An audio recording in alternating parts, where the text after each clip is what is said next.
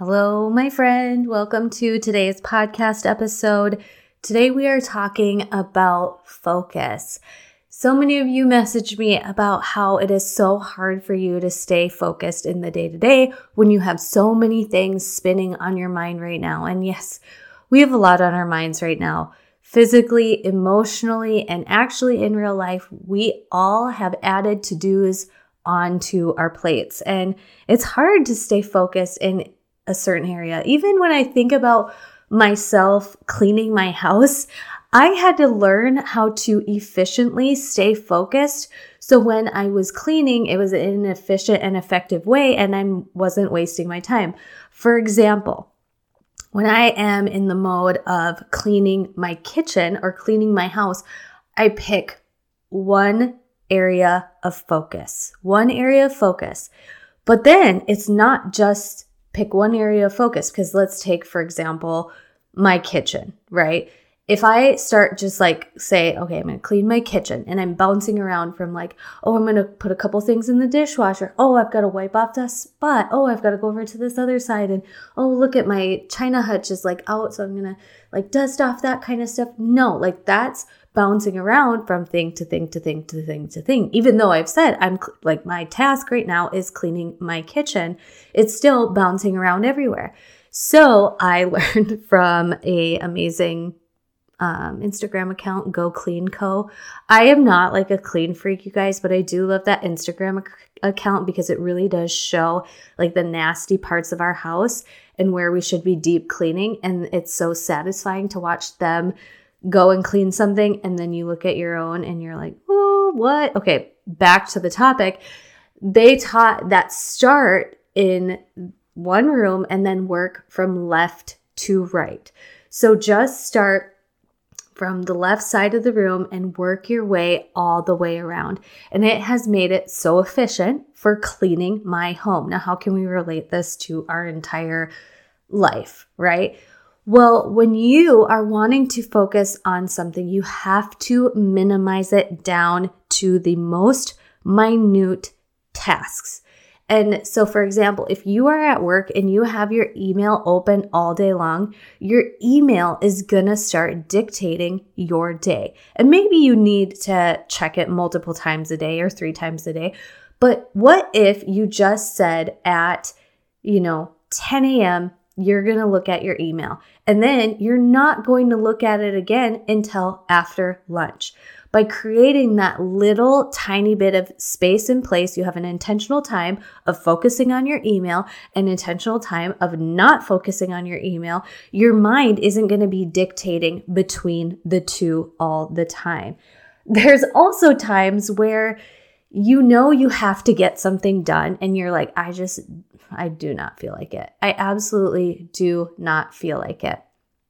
And in those moments, sometimes what works for me is treating myself like a child and working towards rewards. So if I complete this task, then I can do this. And I had to utilize this a lot when I didn't have daycare help for my kids and I was working from home and my kids were home with me. I had to utilize this a lot during their sleeping times before they woke up, during nap time, after bedtime, and working in chunks of time throughout that day. That was just the reality of that season of my life. And in the morning or during nap time, I would say, okay, I have to get these 1 or 2 things done.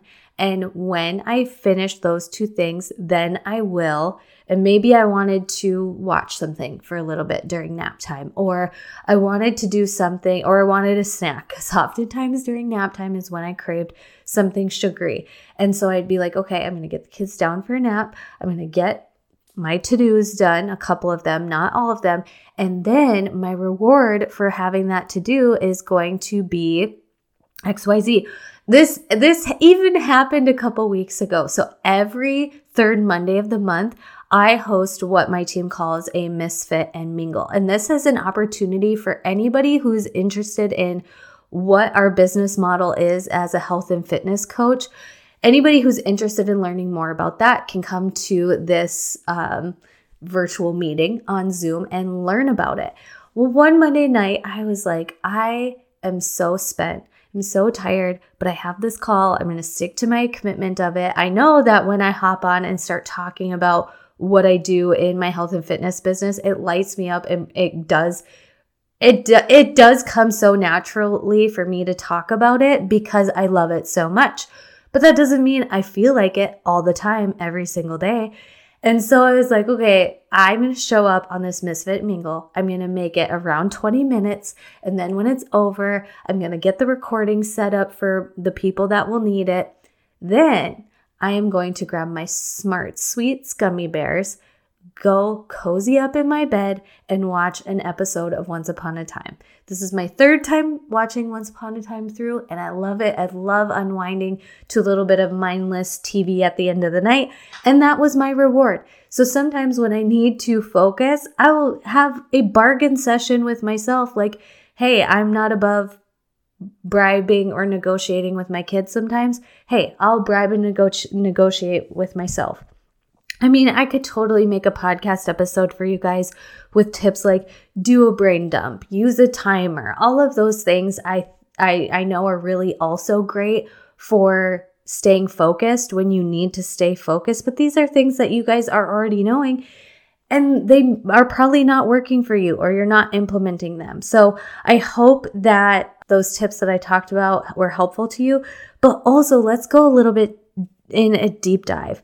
You guys know I am all about cycle syncing and working with our hormones, and knowing that our feminine flow of hormones throughout the month works in our favor. It is our superpower.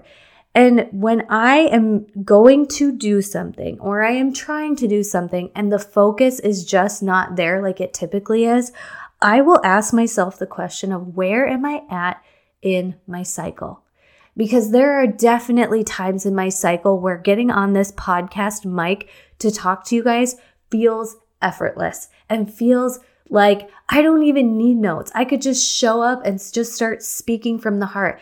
And then there's other times of the month where I literally have to edit and restart and redo my podcast episodes over and over and over again. There are times in the month where I think of 5 to 6 posts or topics to talk about on Instagram a day. Like, there are literally days where I'm like, I should make a post about this. I should make a post about that. Oh, I should connect with so-and-so and so-and-so and so-and-so. And then there's other times of the month, and you guys could probably tell from my social, where I'm like, I have nothing to say. Nothing is important. I don't want to look at the social media app. I don't want to show up. I don't want to show my face. I don't want to talk. And there's just different times of the month. We as women are expected to show up the same, or we place that expectation upon our heart to show up the same every single day in every single way. But instead of honoring that it's okay to feel different about different things at different times of the month. And I talked about this on a previous podcast episode where I was straight up with you guys. I was like, I am recording this podcast episode in a time of the month where my brain should not be podcasting, but I committed to one podcast episode a week, so here I am. Well, it's okay to do things like that.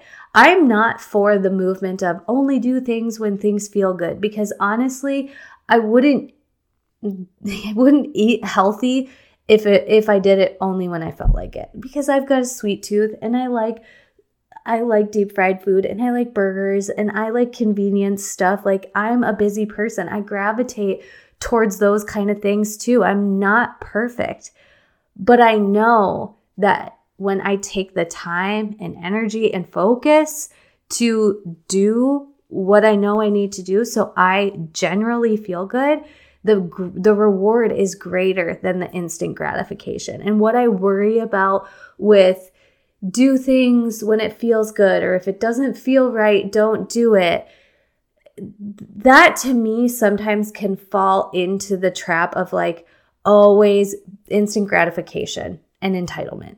That's another tangent for another day.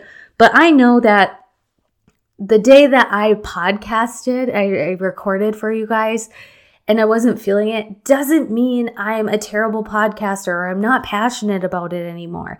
It was just a different time of the month where communication and words do not work during that time.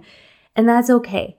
So I encourage you guys, if you haven't listened to my episodes on cycle syncing, if you are like, I don't even want to start learning about this, I want to start implementing it into my own life, you can reach out to me about various opportunities on one-on-one coaching to get to know how food, nutrition, focus, and mindset all pairs with our cycles.